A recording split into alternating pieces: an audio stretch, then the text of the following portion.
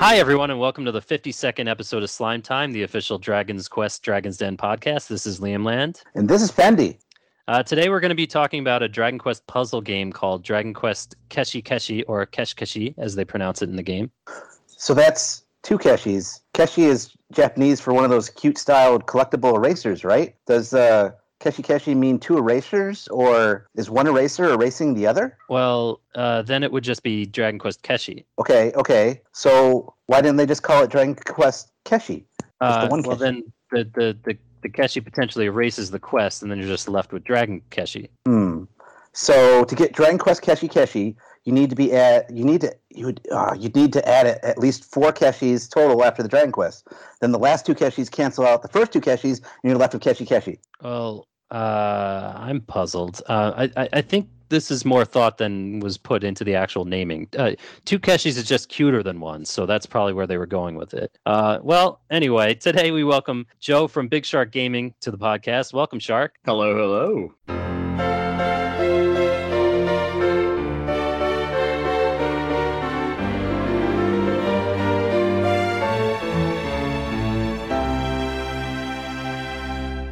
So I am recording via quarantine. I'm in basically hotel jail. So I was on a flight from New York to Japan, and I was home at my mother-in-law's quarantining for 2 weeks. And I was about 6 days into the quarantine when we got a notification on our mobile app, which the government uses to keep track of you during quarantine. And the notification essentially said that somebody on the flight got sick after we landed. So here I am. I'm about halfway through. I get out of quarantine after Christmas, so I'm actually going to be missing my family. My wife got out of the whole thing because we have 2 kids and she needed to take care of them. So here I am. I'm just catching up on PlayStation games that I missed out on when my son was born like 4 years ago. So old stuff like the South Park Fractured Butthole game, of course, Yakuza Like a Dragon, and this other game called Little Nightmares that I'm just obsessed with. So yeah, it's been interesting. I used to live this type of life, this isolation, when I was a single guy. In between girlfriends, I'd play a lot of video games at home. So I understand how to do this without sitting around going nuts in a small hotel room all the time. But yeah, so that's it. It also allows me to try out some Dragon Quest games that I haven't been able to before, like Dragon Quest X for the Switch. I'm trying to kind of figure out how to transfer my game from the free version to the paid version. So I was using Austin from Geek to Geek Media has a blog about it.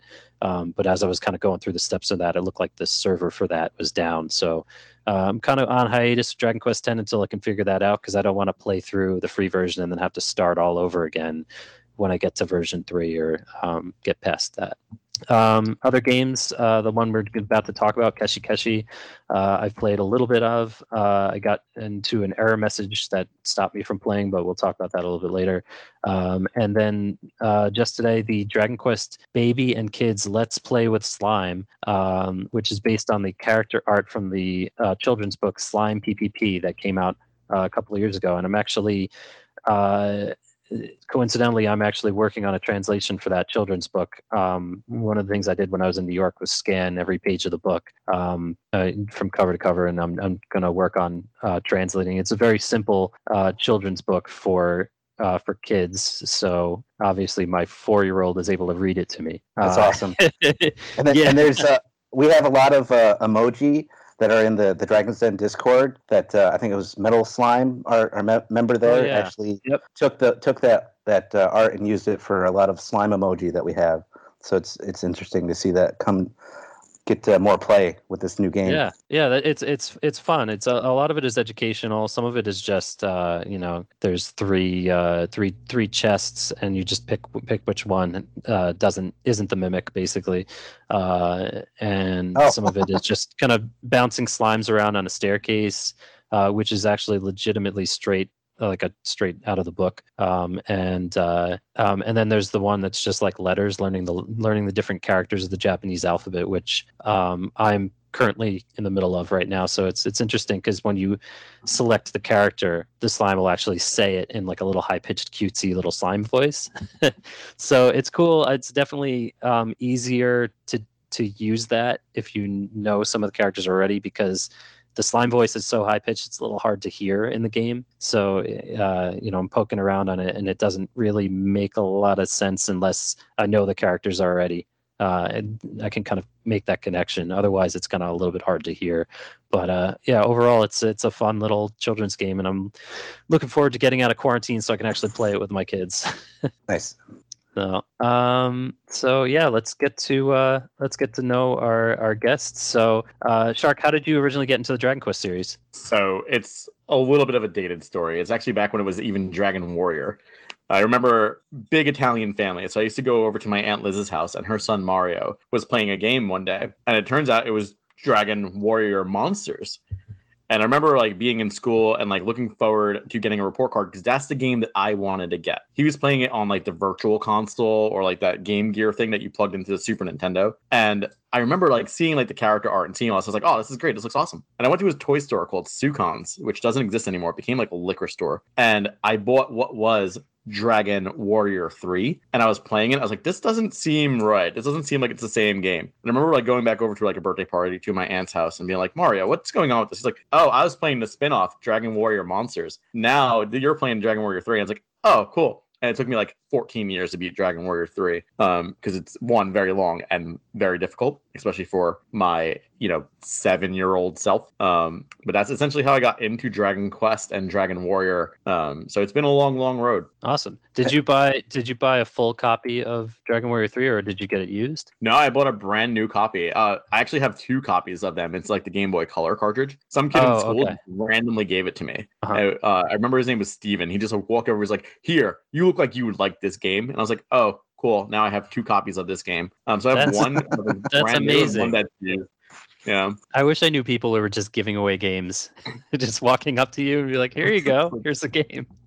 Yeah, it was literally that. It was just like, you look like you would like this game. I remember playing MLB Baseball 1998 and on my Game Boy Color at my lunchtime. And he just like walked over and was like, here. I was like, oh, cool. I have this already, but I won't say no. Nice. Yeah, I was going to say, did you buy it? I realized midway through that question you were talking about the Game Boy Color version because the NES version actually came with a walkthrough as the booklet. Like the actual booklet was like the entire walkthrough of the game. Oh, that's neat. Yeah, so there's no need to buy any kind of guide for it or anything like that. That would have been super helpful. I remember the first time playing, getting stuck in the pyramid and just being like, oh, this sucks. I'm not going to sit here and walk a step and battle a monkey every 5 seconds. Yeah. I think that's even more brutal in the NES version because the curse follows you like throughout the game. So like it pretty much forces you to sell one of the strongest claws in the game for the fighter.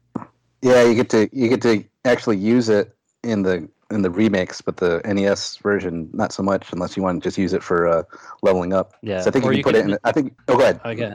Oh, I was gonna say you could sell it for quite a bit. Yes, because it is a golden claw.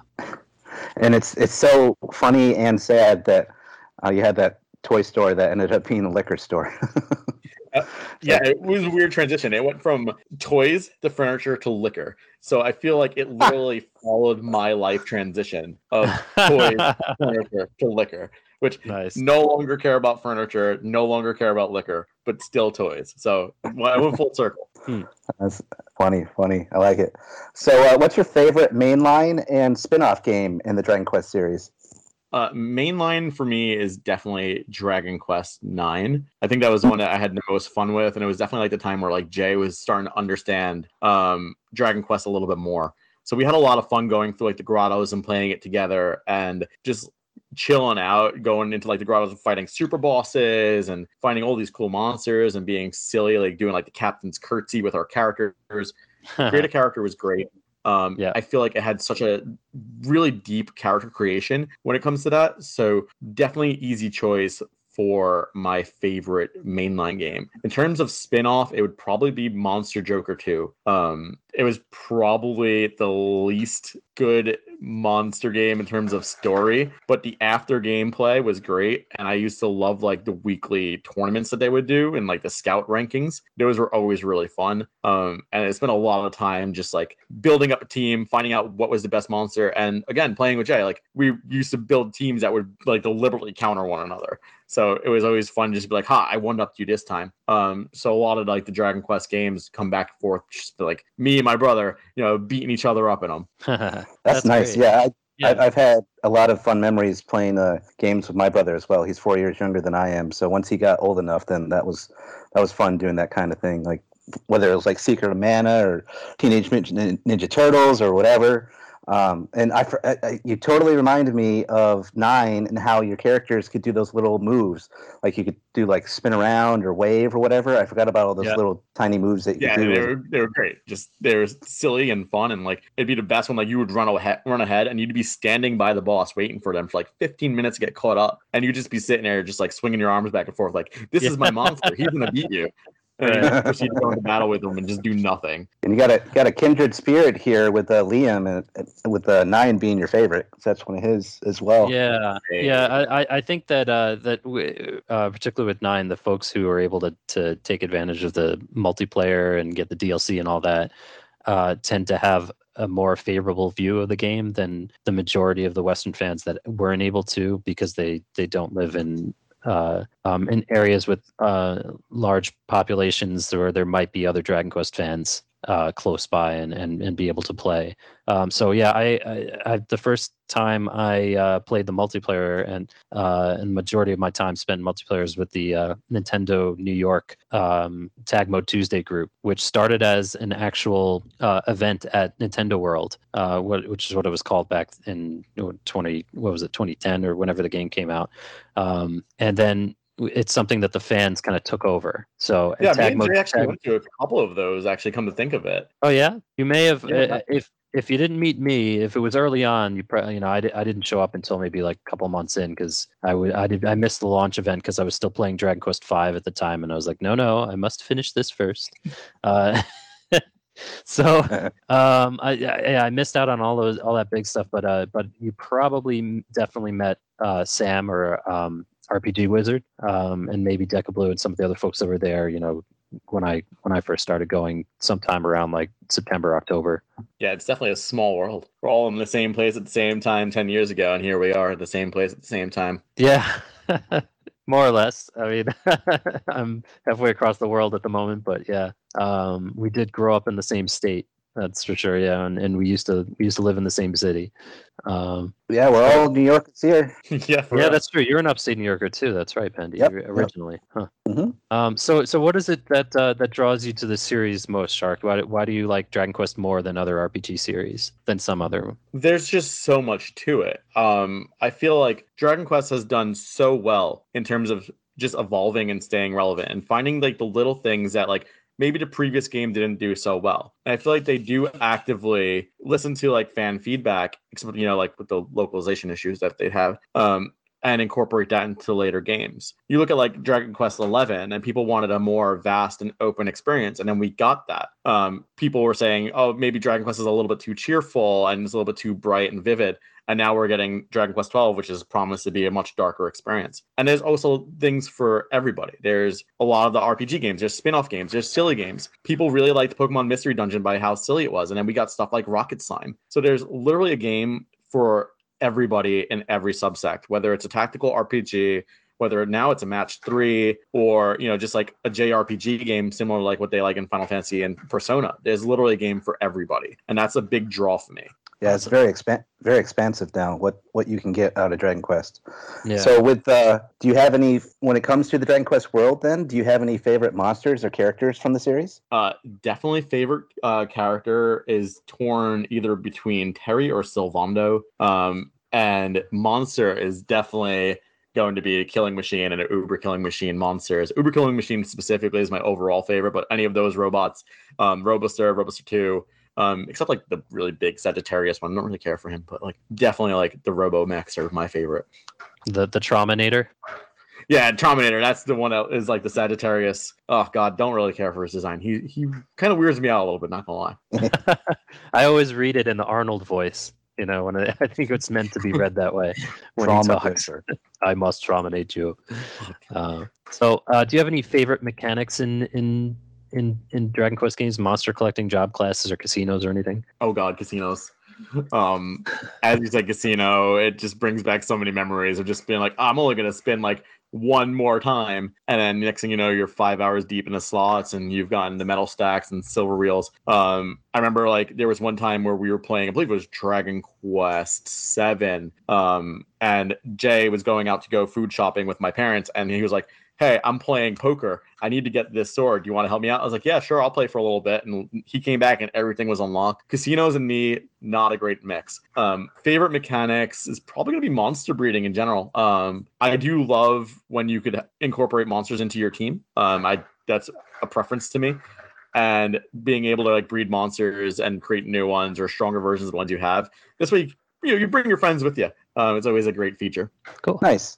So what is your experience with Dragon Quest gacha games? Looking over your Big Shark Gaming YouTube site, you seem to have played a lot of them, or at least your team has. So yeah, played a lot of Dragon Quest gacha games.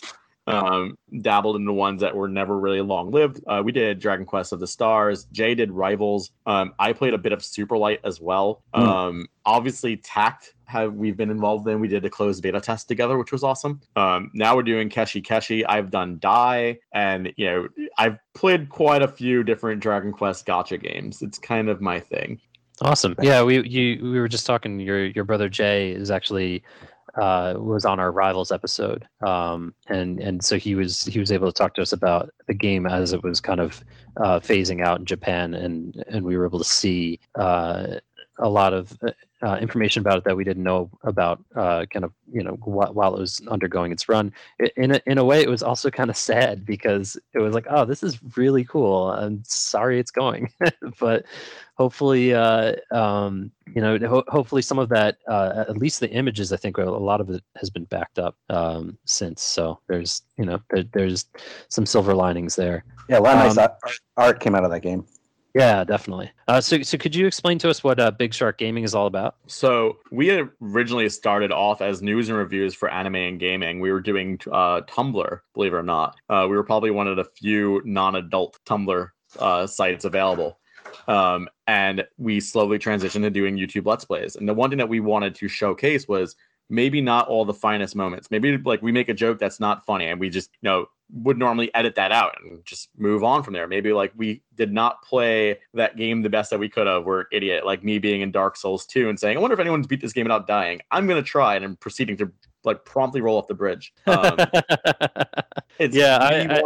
ahead. I definitely enjoyed your video on how to put any game on the Switch.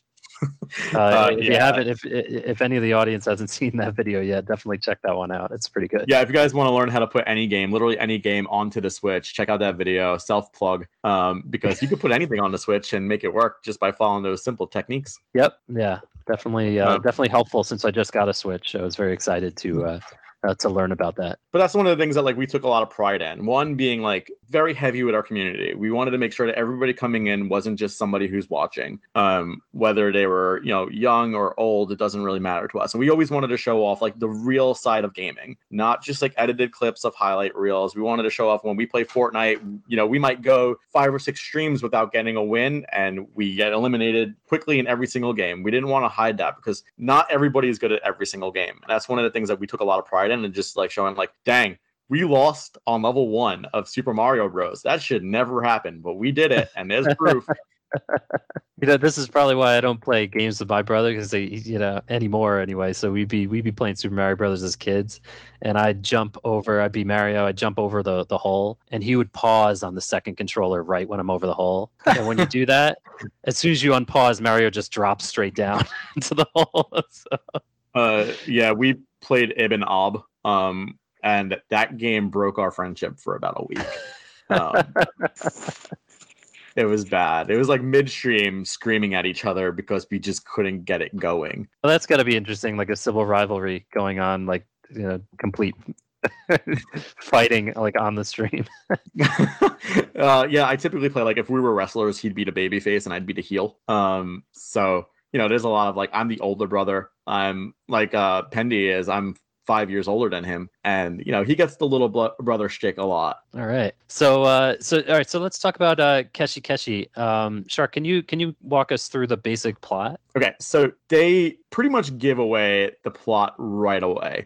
Essentially, you are trying to undo the crimes of an evil pen and his doodles against the history books of Dragon Quest. So you're going through and you're befriending monsters who are in the form of Keshi Keshi rather, and just going and undoing these crimes. So you're fighting monsters that were bosses that were placed there by this evil pen that was just doodling. And I love the idea that like it's a pen that came to life and is evil and is just trying to like ruin things. Cause like we've all been at work in some way, shape, or form and bored and just doodled over things and like, oh man, I shouldn't have drawn on that. I need that. And like that kind of is what it reminds me of. And right now they're factoring like the Dragon Quest 1 event. So it's like, oh cool, this guy, he cares not at all about the history of Dragon Quest. He wants to ruin everything. And to me, that's a bad guy. So it's a pen, sure. But man, he's a bad pen. That's fun. That sounds like fun. So what are the gacha elements to this game? What kind of erasers are you rolling for? From what I've seen, it looks like the gacha elements, you're trying to collect like monsters and characters erasers and also weapons, I guess. Yeah, so it's a mix. And right now they're actually doing a Dragon Quest 1 gacha machine, and they're also doing a mixed one, which features Killing Machine, a dual-wielding warrior, as well as Great Drak. Previously they did like Archdemon. But yes, you do get weapons. You do get like swords, whether it's like the Dragon's Bane, or you get like the Firebrand. I just recently got the Falcon Blade. And the swords can be a mix of either alchemy materials, which in this game you can actually alchemize some monsters, and you could also use them in battles. But I found like they're a little bit lackluster to use in battle, to be honest. The real go-getter is the Archdemon. He's pretty brutal. Nice. I had a reaction to Falcon Blade, and yes. Pendy started laughing because in every that's my go-to weapon for Dragon Quest 9. So in every gacha game, it's like, oh, I got to get the Falcon Blade. When I found out you could get 2 Uber Falcon Blades in Dragon Quest 11 and pair them with Eric, I was a happy lad. Yeah, it doesn't hit. I think as much as, or at least a single one doesn't hit as much as it does in if you pair it with Falcon Slash, you can hit for what is it, 4 in a row. I'm not sure if you can dual wield. Can you do how many total hits can you get with Eric? So you could dual wield Uber Falcon Blades and get up to 8 hits. And if you do, that's an even more insane. Wow. Eric's move where he does the double trouble, and you have the 2 of him. It's silly how much damage you can do. 16 hits. Yep. That's amazing. That's awesome. So yeah, so Falcon Blade was my kind of go-to weapon. You double drop defense with the Stardust Sword, or Stardust or Hypernova or whatever, and then switch over to the Uber Falcon Blade and just kind of Falcon Slash away. That was our basic go-to strategy for any gladiators in our legacy boss fights. So one oomph and it's pretty brutal. Yeah, and so then when the gacha games started coming out and I started seeing in Quest of the Stars there was a Falcon Blade, I was just like, oh, that's my mission. I got to get that Falcon Blade. That was my retirement for Stars. I have horrible gacha luck. I just you were trying to get that forever. I was trying to get that forever, and then when I finally got it, it was like at the tail end of my interest in playing the game. I was like, all right, I'm done. I got it. That's what I accomplished for the game. So, well, speaking of your gacha luck, what about Joe? What do you think about the gacha in this game? Like, how generous is it compared to other gacha games have you played? Like Intact, in the beginning, you would get this Killing Machine banner that had like an unlimited roll where you could keep going and going until you got what you wanted. Is there anything that you know of that's in Keshi Keshi as well? So there's not, and I honestly, one of the big things I'm disappointed at, and I'm not like the person to get like upset over bad gacha luck, especially in a game that I'm kind of just trialing. But it's pretty miserable. Since I've played, and Liquid Metal Slime has been much luckier than I have in terms of pulls. Since I've played, I have only acquired 2 5 stars, and I've got a few like 4 stars, but I have not had very good luck in this game at all. Yeah. Yeah, that's the thing about gacha games is that and I remember this all the way back to Super Light, is that everyone else seems to have way better luck than I do. I don't know. Maybe it's maybe they're paying for it. I'm not really sure, but just everyone had these like S rank monsters. Literally get anybody else to pull my pulls except for me. Normally it's my fiance. I'll be like, listen, you do this pull because you have better luck than I do. She's one of the luckiest people I know. And it's not because she has me, but it just because like her luck is a lot higher than mine is. Yeah, her luck points. Yeah, she's she's got more luck stats. Max and got the highest luck stats. And nice. So how do the game mechanics work? Are there any similarities to other puzzle games? So it is a traditional match 3, match 4, match 5, where if you match 3 and you're near a monster, you do damage, or if you don't, then everything kind of cascades. If you match 4, you get a bigger eraser that can erase either vertically or horizontally. If you match 5, you get a player character based upon what you match. Anything higher than that, and it's kind of just a waste. So you can match, realistically speaking, 2, 4, 7 erasers together, and you'll still just get the player character. So obviously, it's a little bit better to just match 3 and 4 if you can, and then match 5 if the situation provides for it. Because getting those player characters are normally huge. They all have their own special effects and ultimates, especially if you pair them together. Which, if you didn't know, you could pair both the horizontal and the vertical eraser together, and it erases in a plus. And then each player character eraser has its own special effect. And then they kind of bounce off of one another if you pair them together. Or if you pair 2 together, you get like a super ultimate attack. And then those kind of get very, very crazy very, very quickly. But it's fun. It's, objective is kill the monster and do it as quickly as possible. Okay. So wait, so how do you do damage to it again? You have to basically match 3 or more near it. So it has to be right next to it. So either you could pop an ultimate who has its own special skill that does damage, or you could make a connection literally adjacent to the monster that you're targeting. But you could target multiple monsters at once if it happens to be everything that was connected to it. So if there's like 2 or 3 monsters in that row that are all connected to that match, it does damage to both of them. Some monsters have more than one space as well. So they might be 2x2 or 1x2 or even bigger. Some monsters are 3x3. And every spot for that monster that's next to that match takes damage. Okay. Oh, okay. Interesting. I didn't realize and then there's a couple of other little little things, like there's a sword and there's some kind of it's like a little tube or something, and then what do those extra kind of features do? So it really depends on what your monsters are using. So that tube that you see in the top left, it'll change whatever monster is currently in cycle. So when you fill up that bar, it'll generate a player character of that eraser, and then it will switch to the next one in your team. So essentially when you have that up, if it's showing you like, for example, a copper sword, every match you do with a copper sword will fill that gauge up a little bit. And when it gets full, you'll get a player character that you could then get randomly placed on the map that you could use to do like an ultimate. So at the end of the game, if you have a whole bunch of ultimates stored up, it kind of just cascades and cascades and cascades until all that bar is done, and you could just go for like crazy combos. So it is kind of crazy towards the end, and the more HP you have, the more points you get, which triggers more and more of these tubes and these special characters being summoned. But that's just an additional way of like, if you're kind of staggering through the dungeon and you're having a hard time, you could just sit there and you could fill up that one targeted monster until you get the player character, and a lot of times that'll help you out. Okay, and I noticed that you guys were talking about like a level up system too. What does that do for you as you level up? So every monster has HP and attack. There's no defense, there's no magic or anything like that. They all just have their HP and attack. When you level up the monsters, it's increments of 10, and then you have to pay to unlock the next 10.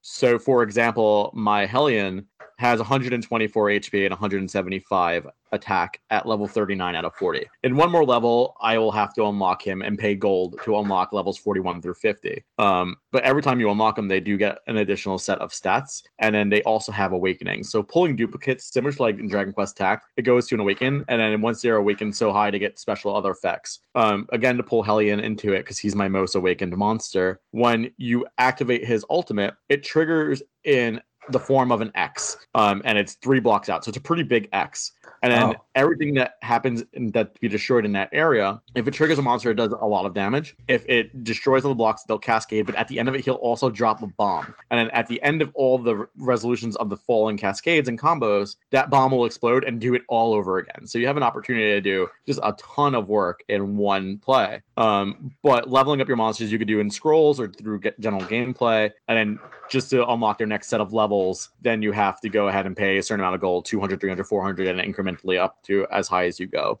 Nice. And you mentioned paying for that with gold. So what's all the game currency in it? Because I know like in Tact and some others, you'd have like gold and gems, mini medals, and like sometimes like special event currency. Do they have that kind of stuff in here too? So there's 2 different types of currencies. One is gold, and one of them is this blue hexagon thing that I don't know what it's called. And you use those. It's kind of like tact points, where like the more you do, the more you earn, and then you can use them to trade for things like chimera wings and also summoning medals. So you can use summoning medals to pull from the gacha machines as opposed to gold, because gold does a lot in this game. It does awakenings, it does your item buying and selling, it does your gashapon as well. It does monster awakening. It does a lot. There are tiny medals in the game as well. So if you clear a stage and you 3-star it, you get tiny medals, which then goes into your tiny medal book that you can use to unlock certain things every couple of tiny medals. I like that there's a tiny medal book. You see that sometimes in the mainline games. Mm-hmm. Fill up the book. So a lot so far. It's awesome. So does the game have an original character or characters that journey with you and help you out, kind of like Cyril from Dragon Quest of the Stars or Mindini from Tact? So there is, but not in the traditional sense. Mindini's and like Magellan are kind of just like guide characters. And in this one, you get Slime Hero, who starts off as a 3-star monster that you can use as a party monster. And through the course of doing special missions throughout the regular game mode, they actually allow you to power him up through alchemy. As I said before, you can alchemize in this game. You can actually fuse units together to get new erasers. So earlier in the game, you get a sword. If you fuse that with the 3-star Slime Hero, he goes to a 4-star. And then you get the Emblem of Courage later on in World 5, which you then can use to make the 5-star Slime Hero. So they give you a free Slime Hero 5-star as long as you have the ability to do work in it. And there's other missions as well where like you could mix and match other units as well. So like, for example, you could do like Fire Wisp plus the Copper Sword, and you get the Firebrand, which is a 3-star fire sword card or eraser that you could use to help you in your journeys. Nice. And what's up with the character Stacy? I've seen her mentioned before. So she's kind of just like the one who reacts when you score.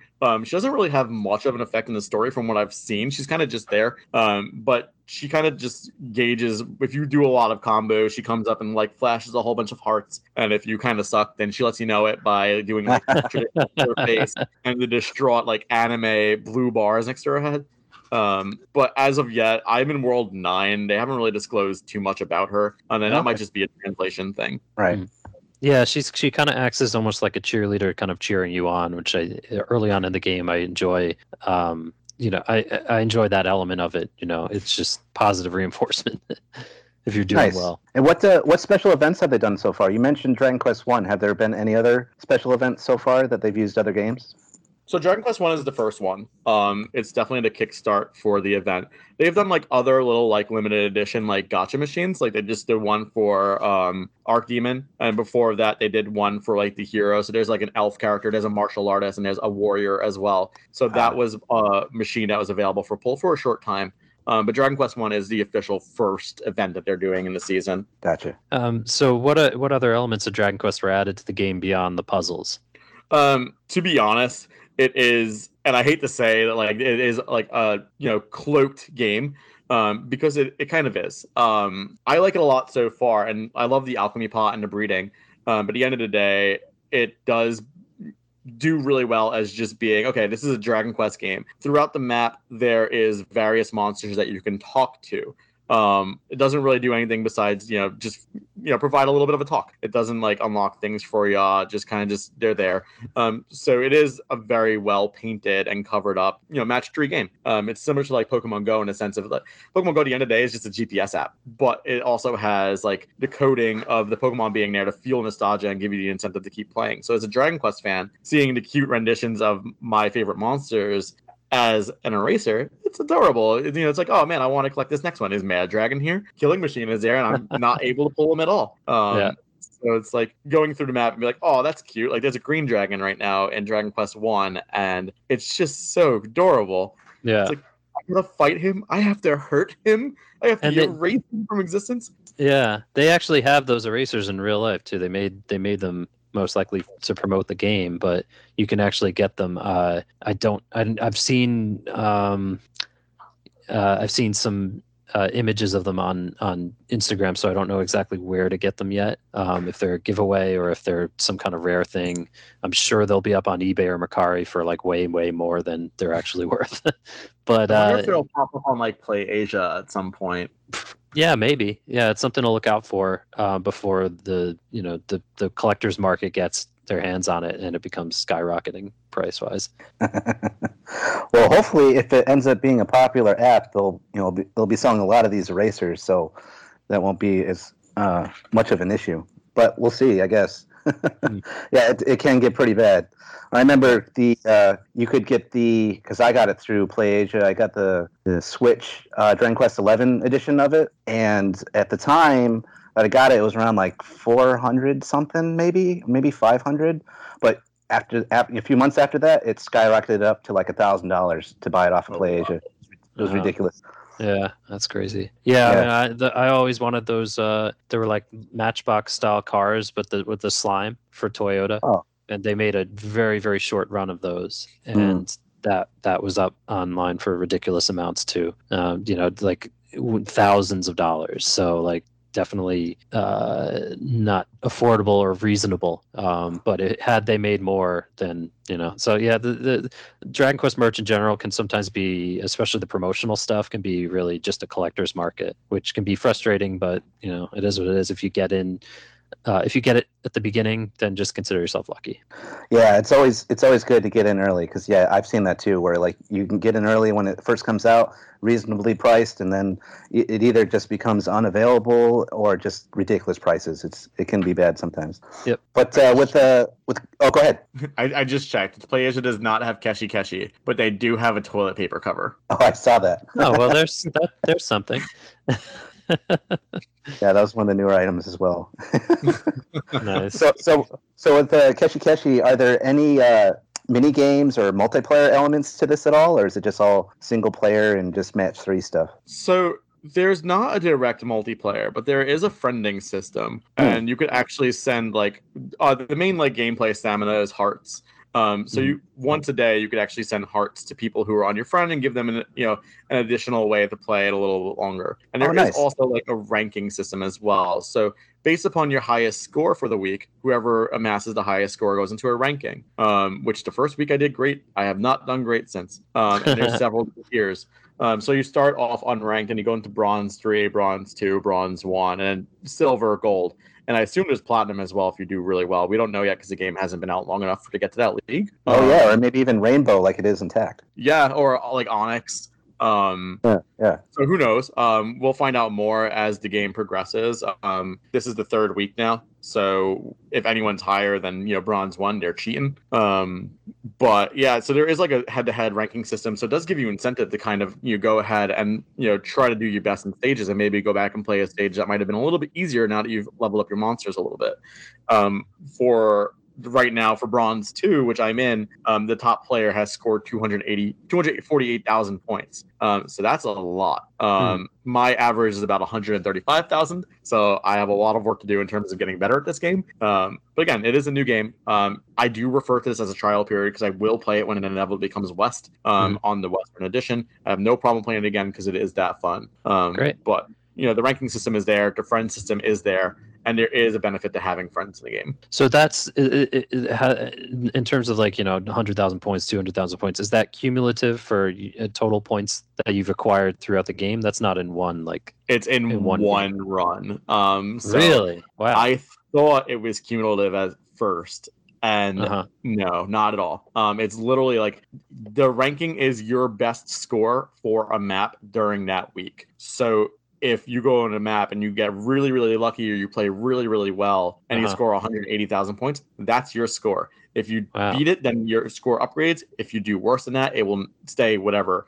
It's essentially your highest score throughout the course of the week is added to the ranking system. Wow, 100,000 points, let alone 200,000 is insane, but like even 100,000 is kind of mind-boggling.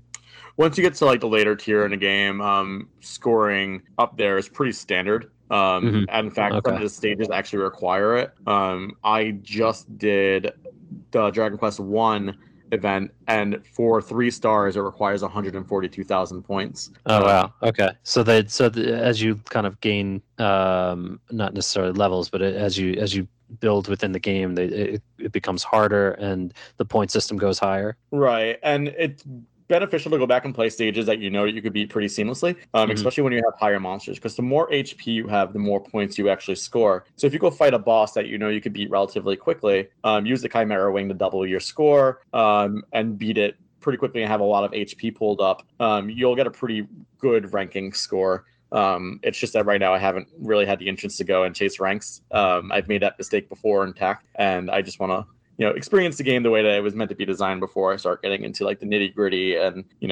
chasing ranks again. Cool.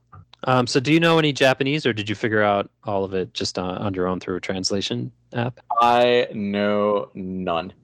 I picked up a few words here and there, but I have been using Google Translate to translate the things, which is always, a roller coaster. You get some good translations, and then it's you get stuff like I was translating the Genie Sanguini for TACT the other day, and it was like, oh, this monster does physical exercise and rarely takes a day off. I'm like, okay, what does this mean? It's like, thanks Google Translate, this is not helpful at all. So yeah, I've been playing. I figure out, and some stuff I kind of just try and translate the best I can. Yeah, definitely. I've been playing Dragon Quest X like that, and that's just definitely like, there's so much that Google Translate will spit out there. You're just like, well, I know that's not what they're trying to say. God forbid you miss like one kanji as well. And it's just like, oh, I missed that. And now all of a sudden it says, we're going to have chicken noodle soup for breakfast. Yeah. Yeah, it must just be really entertaining to be a fully native translator from Japanese to English, because then there's so much context, and I think that's where Google Translate really kind of falters, because the AI can't really fathom context yet, so it's kind of picking out guesses, like random guesses. Oh yeah, I can't. It's just as bad, or maybe worse with Korean. It's just some of this. My wife has an active Twitter feed, and sometimes it's all in Korean, and sometimes I try and translate stuff, and I show it to her, and she's like, "No, that's not even close." Yeah, right. Yeah, so it definitely it's something that I think we're a couple of versions away from Google Translate from getting the AI to really understand context and spit out something that's not, an all your base are belong to us kind of translation. Well, yeah, hopefully incorporating slang into it, it'll be okay. But I feel right now it's a little bit, too like proper spoken.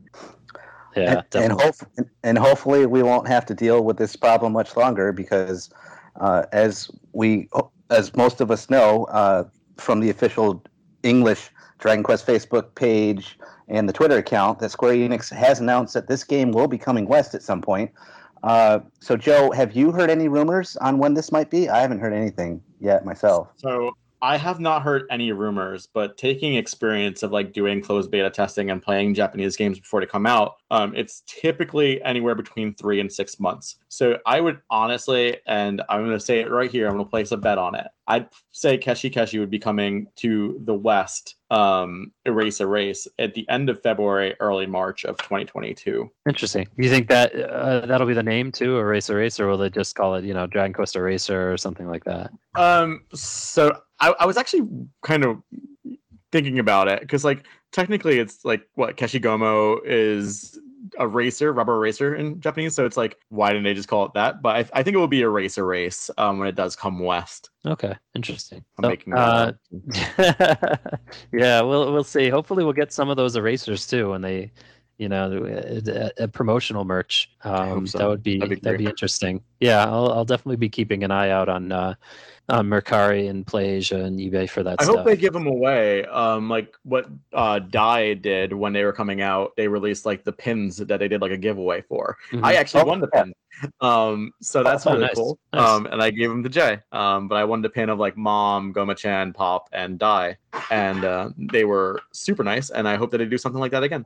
Oh, awesome. That'd be sweet. Yeah, if they release the global version and as a promotion, they give away some erasers, that would be awesome. Yeah, that'd be great. Yeah. In Ishigaki, there's only one Don Quixote, and they do have like very, very small amount of Dragon Quest merch, and nobody ever buys it. And one of the things that they have there is like a huge amount of like Dragon Quest Dye keychains, but it's the kind where you don't know what you're getting. You have to kind of open mystery boxes.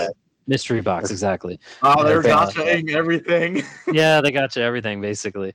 Japan's been doing that for a long time with merch. Those mystery boxes, they love them. Yeah. So I got a couple last year. How like you have Japan that makes mystery boxes out of everything, and then like all of Europe is just like absolutely not. Yeah. They've been cracking down on that over there, like especially like Belgium and some other countries like that. Yeah, Tact still isn't released in a lot of like European countries because of the gacha nature. Oh. Interesting. Yeah, I mean it's not for everybody. I get that. But yeah, so the Dye little keychains, they're perfect for a Christmas tree. So I picked up a couple last year. I'm pretty sure the last time I went there, about a month ago, they still had them because nobody's buying them. So there are Dracway fans there, but I'm sure they ship stuff to the island, so they don't realize that's there because they also have 2 Gem Slime plushies, and those have been there for over a year. The only reason why I haven't bought them is because it's the only merch I've seen on the entire island, and I kind of want to leave it for somebody who's like either visiting or who's who lives there who really wants to have that merch. So yeah, if you're visiting Ishigaki or if you're planning on moving there, check out the Don Quixote for keychains and plushie. Is it the gold one? It's the Gem Slime. Oh, I've got that. I picked that up when I was in Japan. Yeah. Nice. Yeah, and gold Emperor Slime. Definitely Tokyo has, once they open up the border again, Tokyo has a lot of great places to get Dragon Quest merch. Especially like Artnia and Luida's Bar, and we can all go to Dragon Quest Island. Oh yeah, so we're planning on doing that. We're planning on doing that, but we were going to do it for my birthday, but it's in February, so it's going to be cold. So we'll probably wait until like May, just take a flight out to Osaka, and then just drive from there. It's a bit of a hike, but I think it's closer if you're near like the Osaka or Kobe area. Yeah, definitely Kobe. Yeah. But we literally just got like Digimon stuff around here. Like, finally, it's been like a nonstop search for like just Digimon merchandise, and it's finally showed up, and I'm so excited. So maybe Dragon Quest is not too far off. Yeah, maybe. I mean, we could always do with more merch in the West. I remember always kind of hounding the folks at Comic-Con about that. We eventually got some slime plushies for sale. But yeah, it's the merch is we have that hashtag brag your DQ swag, which we used for kind of a little promotion for the Dragon's Den for a contest back in the day. And that's just something we use to like show Square Enix, like look what all the fans are importing. Yeah, you had shared the photo of my shelf, and it like took off. It's like to this day, it's like our most like viewed tweet of all time, and it's all because like you had used like the brag your DQ swag. I can't really post a picture now because there's a giant picture of Santa there. Well, a giant candle Santa there, but it was like right after I redesigned it, and I was like, oh well, that just took off like a weed. Nice. Well, Santa's a Dragon Quest character. He's in Dragon Quest 9 and 10. This is true. Yeah, this is true. He worked out significantly for 10. He's buff Santa. I don't know if you've seen those screenshots, but I have seen those screenshots. Yeah. Actually, They're on a line of like buff kangaroos, and it kind of just creeps me out. And well, I mean, it makes more sense if Santa's delivering to 2 billion houses in the world or whatever. Whatever the population of Christian houses there are in the world. If Santa's delivering to all of them, he's not going to be super out of shape. All that lifting.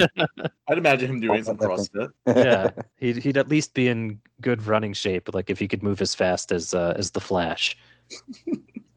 I don't know how we got there. We started talking about erasers, and now we've delved into Santa being a metahuman.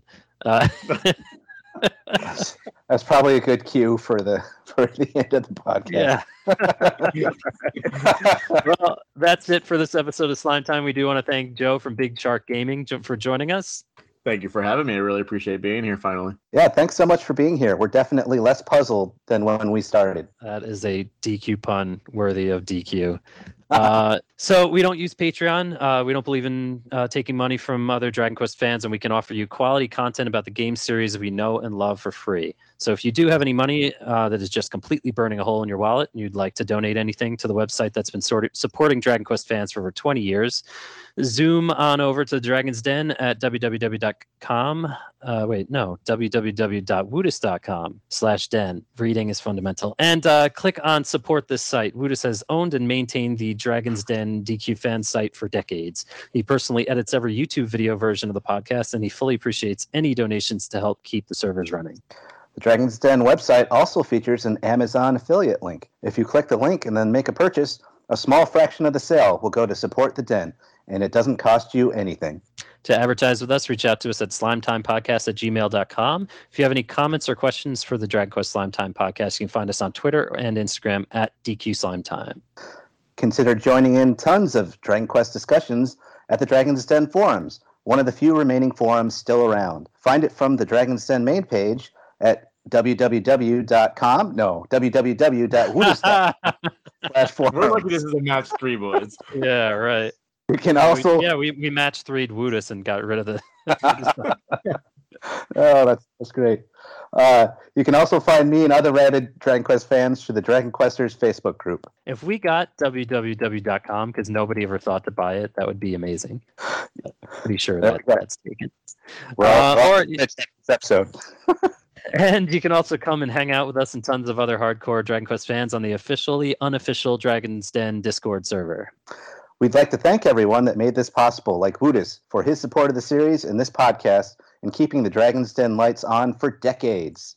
Thanks to Amanda Lepre and the Descendants of Erdrick for allowing us to use their music for our podcast. Descendants of Erdrick is a video game tribute band from Austin, Texas.